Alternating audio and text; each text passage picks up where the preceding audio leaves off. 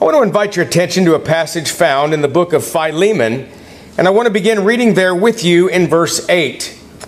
Philemon and verse 8. Therefore, though I might be very bold in Christ to command you what is fitting, yet for love's sake I rather appeal to you, being such a one as Paul the aged, and now also a prisoner of Jesus Christ.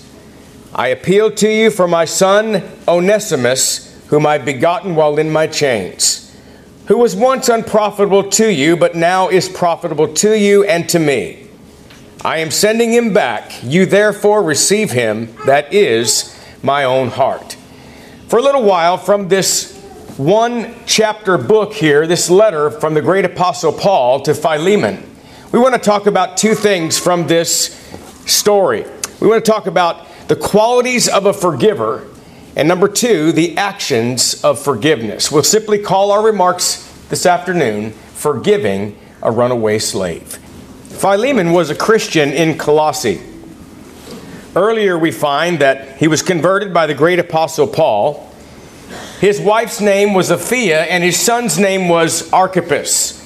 And the Bible says that the church met in their house. You know, Philemon's family evidently was well off, at least enough to own slaves. And one of those slaves was named Onesimus. I don't know how old this slave would have been at the time, but we find that one day, in search of his freedom, he decides to flee, thinking he can go and get lost in the underground of Rome and perhaps blend in as just another faceless runaway. But little did he know, providentially or not,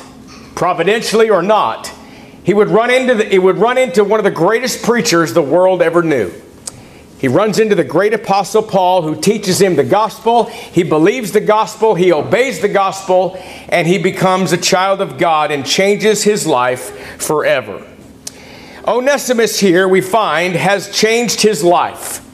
So the apostle Paul realizes his value and realizes also that he was of great value to him in chains and in bonds. But he realizes he can't keep him. He realizes that Onesimus has unfinished business with Philemon. And he knows he has to send him back. He knows that's what's right. So he writes a letter and he sends him back to Philemon. In this letter, really it's a petition to forgive. It's a plea to forgive. But what does society say? What did society say back in those days about runaway slaves? I read three things happened to you when you were a runaway slave. None of them was very good at all. They were all terrible. One of which, and here's the extreme, they were taken to a Roman cross and they were crucified. Remember this morning I said that crucifixion was so awful that the Romans literally shuddered to even think about it or even speak about it. It was a terrible thing. It was so bad that a Roman citizen could never be crucified. We know all that. What have we said for years? We have said crucifixion was for foreign slaves and criminals. That was his fate, perhaps, to be crucified. Secondly, there was another thing that would happen to someone that became a fugitive, a runaway slave. He was taken, he was bound, and he was cast into prison. But thirdly, there was something else. Now, I got to tell you, I grew up around horses and cattle my entire life. I have branded more calves than I could even count. I know what it's like to take a hot branding iron and put it in the fire. I know what it's like to string a calf on the ground and brand him on his hip. I know what that's like. I know the smell of the burning hide and flesh. I know that too. But I can't fathom what was happening to fugitives or runaway slaves back in those times. You know what they would do? They would take a hot branding iron, and it would be the letter F, and F represented fugitive. They would take that F and bore it into the forehead of that slave so he would be scarred for the rest of his life. So no matter where he went, everybody knew he's a fugitive and you can't trust him. Terrible things happened to runaway slaves. But in contrast to all this, Paul's saying, I want you to forgive him. I want you to forget about it. I want you to forgive him. And really what Paul is saying is, and this is interesting to me, he's expressing his confidence in Philemon. Watch this. He's saying, in essence, I know you can forgive Onesimus because you have forgiving qualities. In verse 4, he says, I thank God for you. I know you're someone that can forgive because you have these qualities. Little side note here. I never understood, by the way, I never understood when an older person would withhold praise to someone that was younger that was deserving. I've never gotten that. I don't understand that. I've heard older folks say to a younger person, I don't want to give you too much praise because I don't want you to get the big head. What a dumb thing to say. If somebody is worthy of praise, you give them the praise. What is Paul doing here? When he talks about the forgiving qualities that Philemon has, he's giving him legitimate praise. Did you know that legitimate praise is somebody's greatest encouragement? I have people in my life that gave me legitimate praise. Now, I'm not talking about flowery stuff. I'm not talking about fake stuff. I mean legitimate praise that's well-deserved and given. Greatest encouragement. Withheld praise that somebody has coming is somebody's greatest discouragement. Legitimate praise is very important. It becomes two things. Number one, a nourishing food for virtue and a strong antidote against sin. You know why? Because it praises someone for the qualities that they possess, and it sets the standard that they need to live up to later on. I'll give you an example. I thought about this just a little bit ago. I'm a little sad. I was talking to Shahi about this. My youngest is 18 and just graduated from high school. I have been a part of my kids' lives, both of them. They're 18 and 21. I've been a part of every single thing they've ever done. I've enjoyed it. I've loved it. I wouldn't have done it another way. But now I'm going to have two in college very soon. And all of those days of having the relationship with your young child is gone. All I can hope for next is grandchildren. And that's even better because you can just spoil them rotten and send them back. So that's coming up. But let me give you an example about legitimate praise. What if one of your children goes and there's something that happens and they're going to get in trouble, but they have the courage to stand there on their own 2 feet, look you in the eye and tell you the truth? They're going to get in trouble, but they tell the truth. When you praise them legitimately for telling the truth, number one, they have it coming. Number two, it sets the standard for later on. They want that reputation. They want to continue with that reputation. My dad thinks I'm a truthful, courageous person. And it's an antidote for future sin. The Apostle Paul is giving legitimate praise. It not only is well-deserved, but it's also extremely brilliant, because he's going to ask him to forgive this runaway slave in just a little bit. Number one, forgiving quality that he says he has. He says, I know you can forgive because of your concern for the Lord. Look at verse 5 I have on the screen. Hearing of your love and faith which you have toward the Lord Jesus. Again, well-deserved compliment, absolutely, but it's extremely brilliant. Paul, in essence, is saying, I know you can forgive Philemon because of your concern for the Lord. You're a faithful member of the body of Christ. You are aware of all the things that the Lord has done for you. You have a desire to honor the Lord in your life because of your love for the Lord. Now, if you look at the words up there, you have, it's in the present tense, meaning you continue to have. In other words, this is your reputation. I thank God for you because you continue to have a concern for the Lord. In Ephesians chapter 4 and verse 32, it says, and be kind to one another, tender-hearted, forgiving one another, even as God in Christ forgave you. In other words, God forgives us not because we're deserving, but He does so for Christ's sake. So what does Paul say in Ephesians? He says, forgive one another as God forgives you, and He did so for Christ's sake. Having a concern for the Lord would cause somebody to forgive. Colossians chapter 3 and verse 13. Bearing with one another and forgiving one another, if anyone has a complaint against another, even as Christ forgave you, so you also must do. So, the first characteristic of a forgiver is to have a concern for the Lord. Number two, to have a concern for people. In verse 5 it says, hearing of your love and faith which you have toward the Lord Jesus and toward all the saints. I got to say something about love. First of all, I got to say what love is not. You know, love is a lot of things. But let me talk about what love is not. Love is not ecumenical. Well, what's that mean? Ecumenical. Ecumenical love is really a denominational or worldly term. And it actually means this.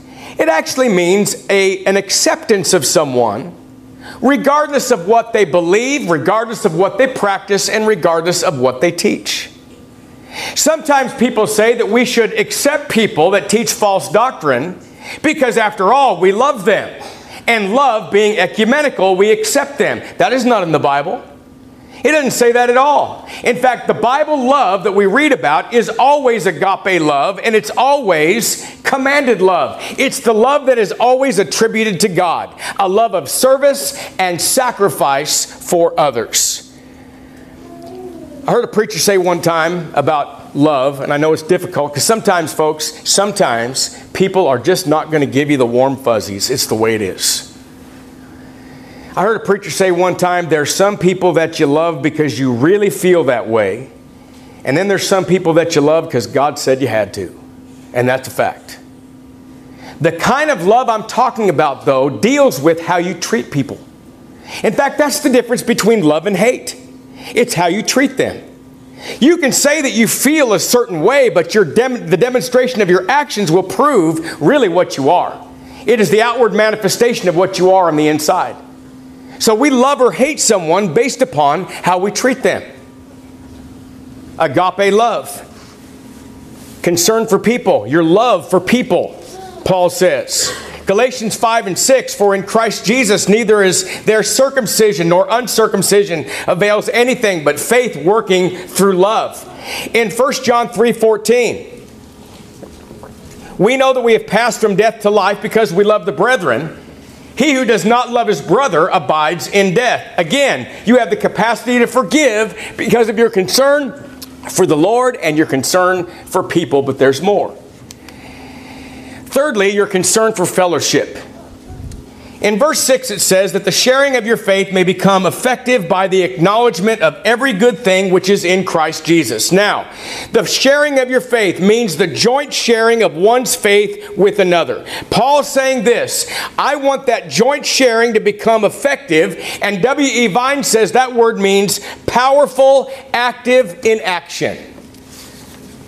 It's a matter of having an active faith that has the power to produce. In other words, Philemon will be able to share his faith more effectively if he exhibits the proper spirit in the matter of hand.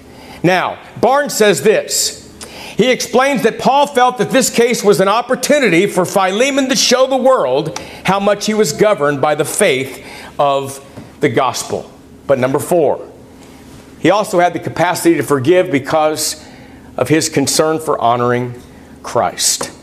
Verse 6 again, that the sharing of your faith may become effective by the acknowledgement of every good thing which is in Christ Jesus. Some translations say for Christ's sake, and literally in the Greek it says unto Christ or for him. In other words, the Christian life, with all of its deeds, with all of its joys, with all of its works, with all of its responsibilities, is for the glory of Christ or for Christ's sake. Now, I want to notice this now. I want to notice the actions of forgiveness. Here's the scene. Notice this scene. First of all, beginning in verse 8, let's read that passage first. Beginning in verse 8, therefore, though I might be very bold in Christ to command you what is fitting, yet for love's sake I rather appeal to you as being such a one as Paul the aged, and now also a prisoner of Jesus Christ. Now, instead of commanding Philemon to forgive Onesimus, he says, I appeal to you out of love. And then he says some other stuff we're going to get to in a minute. Now picture the scene. Picture the scene. Philemon is reading the letter. Standing right in front of him is Onesimus, the runaway slave that had wronged him. Perhaps Tychicus is standing there, who brought the letter to the Colossian church. Perhaps he's there as well. But that's the scene. Now, Paul says, I come to you as Paul the aged. What does that mean? Now, if somebody said, I am so-and-so the aged, I'm thinking chronologically you're talking about an old man. You know, scholars tell us that about the time of this writing, the Apostle Paul would have been about 60 years old, they say, thereabouts, give or take. And he's writing to a man, Philemon, that was also about 60 years old. And yet Paul says, I'm coming to you out of love as Paul the aged. What does that mean? Now, also, in addition to that, Philemon had a son, Archippus, and he is described in Colossians chapter 4, a son in the ministry. He's a preacher. So you have a man that's old enough to have a son that's a preacher. 60 and 60, the two men, Paul and Philemon. But Paul says, I'm coming to you as Paul the aged. What does that mean? The word aged here carries the idea of age that has been accelerated by experience. I'll give you an example. I rodeoed most of my life until I think as I said at lunch today, the last steer I roped, and the team roping, Tanner was 18 months old, now he's 18 years old. I rodeoed most of my life. There was a story about two bronc riders. One of them was a rookie, just getting started.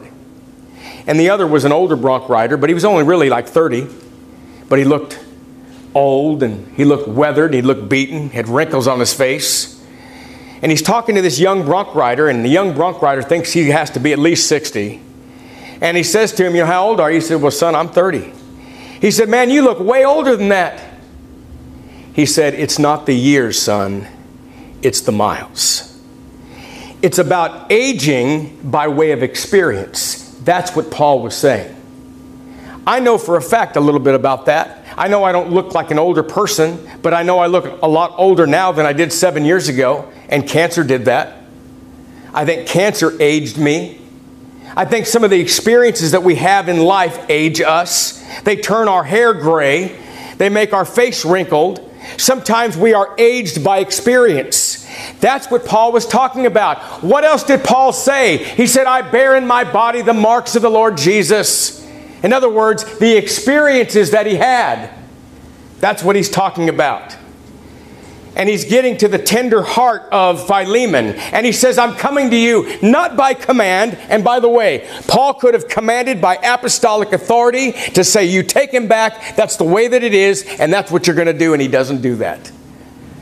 He said, I could have done it that way. But I come to you out of love as Paul the aged. You know, he kind of rattles the chains a little bit, but then he goes on a little further. If that's not enough, he says, oh, and by the way, I come to you as a prisoner of Jesus Christ. Have you ever noticed that Paul never said prisoner of Rome? He always referred to it as a prisoner of Jesus Christ. He's appealing to him out of these things. Paul the aged and a prisoner of Jesus Christ out of love. In verse 10, here's the request. All that being said, now here's the request. I appeal to you for my son Onesimus, whom I begotten while in my chains. Now, there are three actions of forgiveness. Three actions of forgiveness. Number one is reception. Read with me verses 11 through 14. Who was once unprofitable to you, but now is profitable to you and to me. I'm sending him back. You therefore receive him. That's my own heart. Whom I wish to keep with me, that on your behalf he might minister to me in my chains for the gospel. But without your consent I wanted to do nothing, that your good deed might not be by compulsion, as it were, but voluntarily. So why take him back? Why take him back? Because of three things. Watch this. He is repentant, he is transformed, and he is proven faithful. Three things.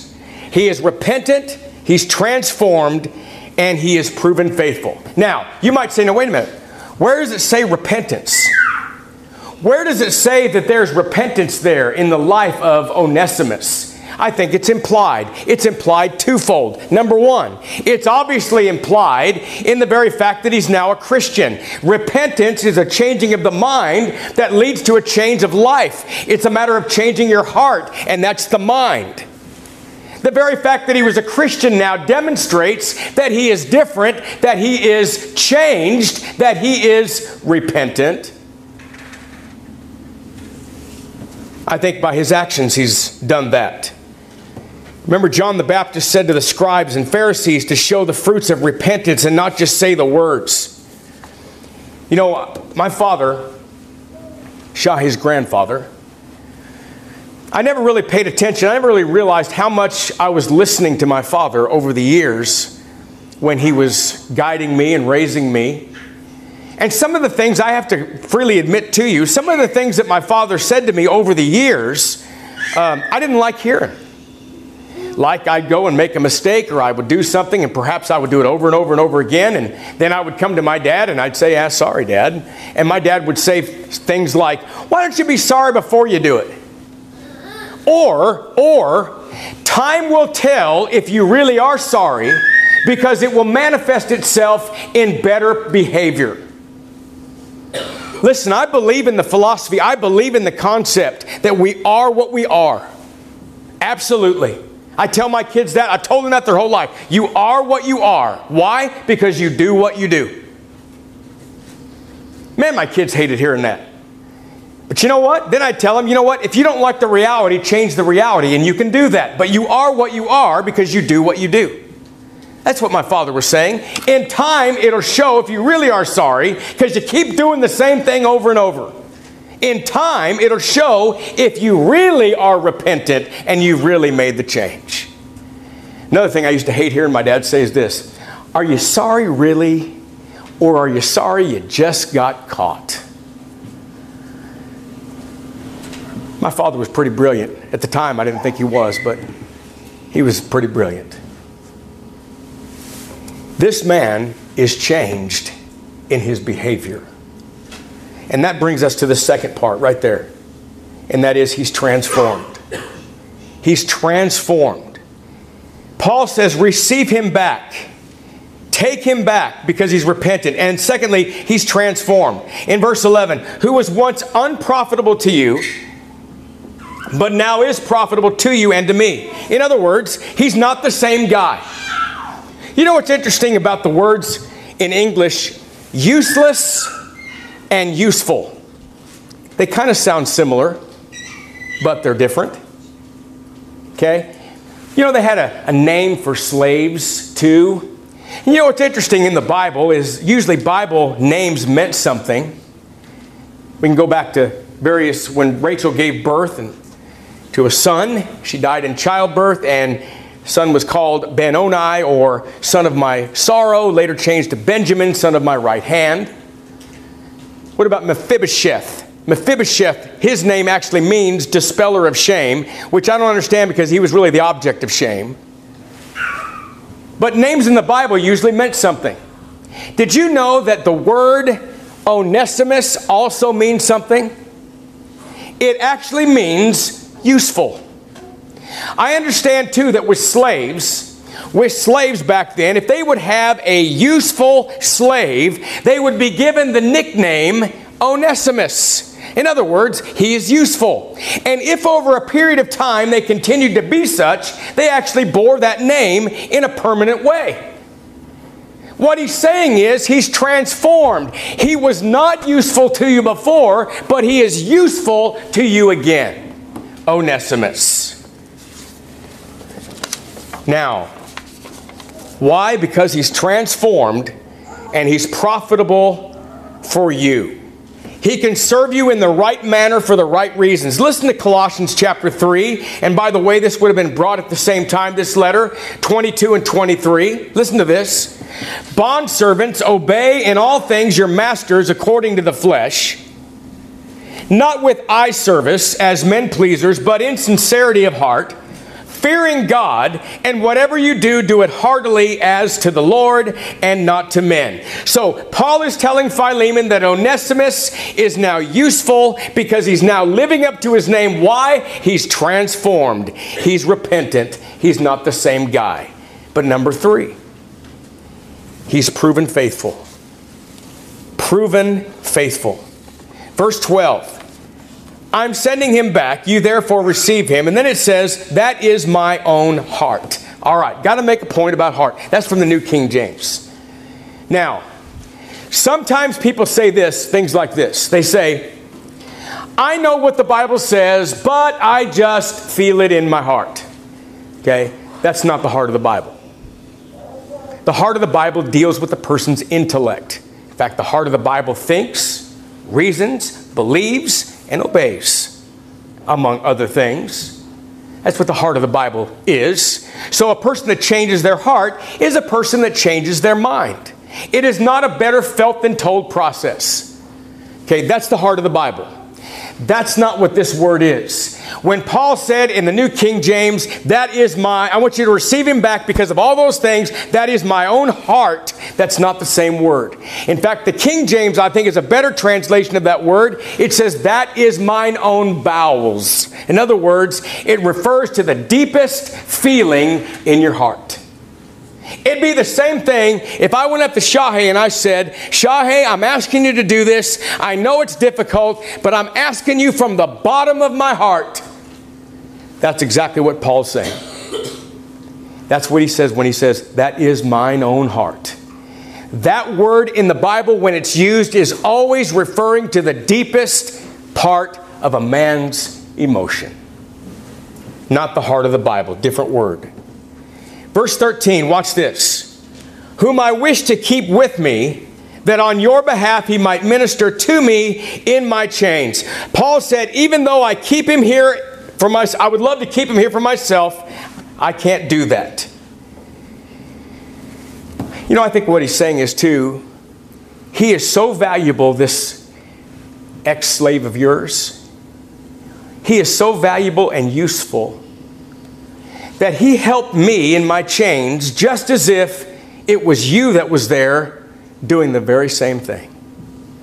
I count it as if it was you.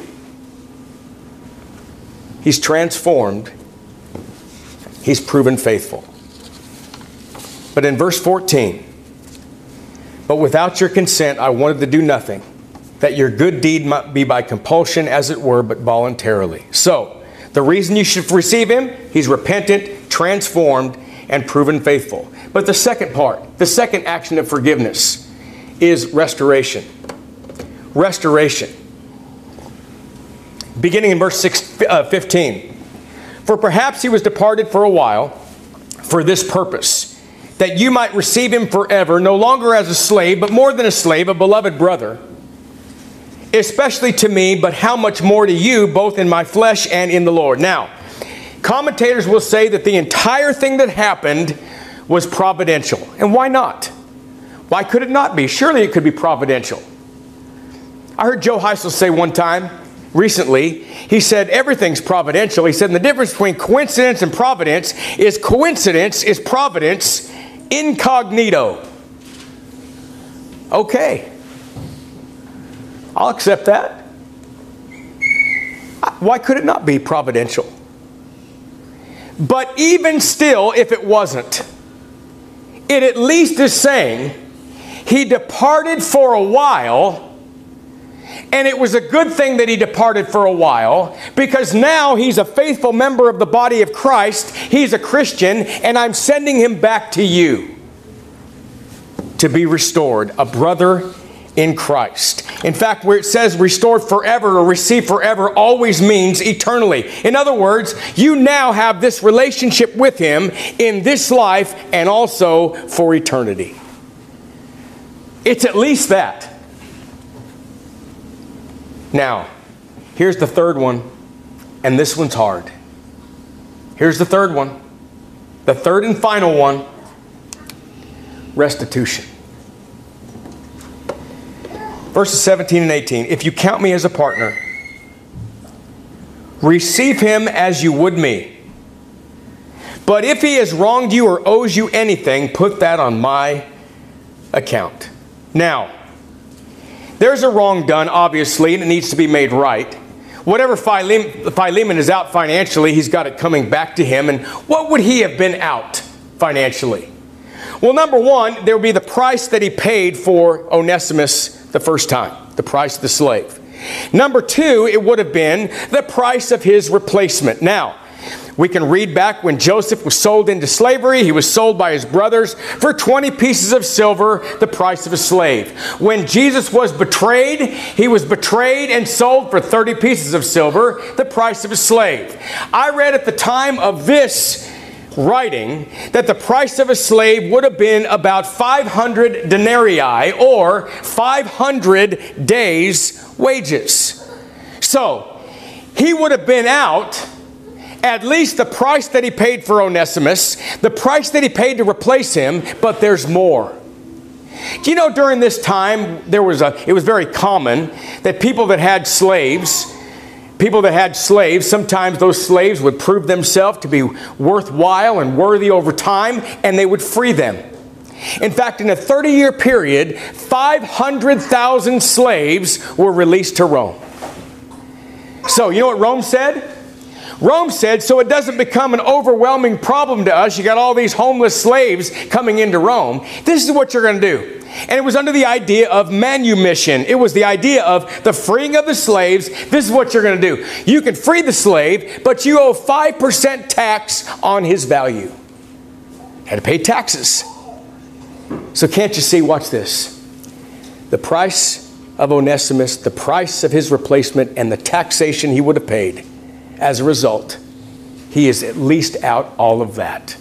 Now, some commentators would say that Onesimus stole money from Philemon on the way out the door, and that's what he meant when he says what he owes you. There's no evidence of that to me. There's no evidence. But Philemon is out some stuff, right? And here is this slave, and he's got nothing. But he's a Christian now. And Paul sends him back and says, accept him back. You know, restitution has always been important. You remember when Zacchaeus in Luke chapter 19, you know, he was a tax collector. He was a publican. And Zacchaeus, as it climbs that sycamore tree to see the king, to see Jesus.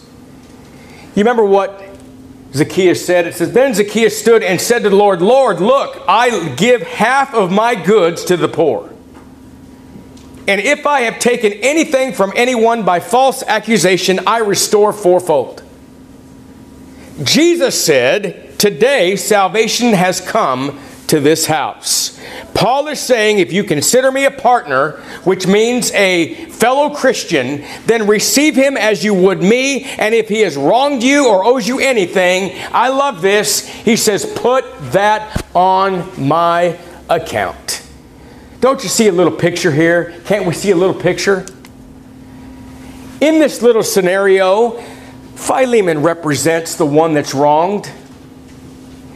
In this little scenario, from a spiritual perspective, it represents God who has been wronged.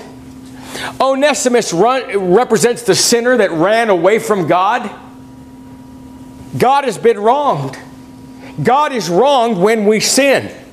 There had to be somebody to pay the price. Paul represents Jesus Christ in this when he says, put it on my account.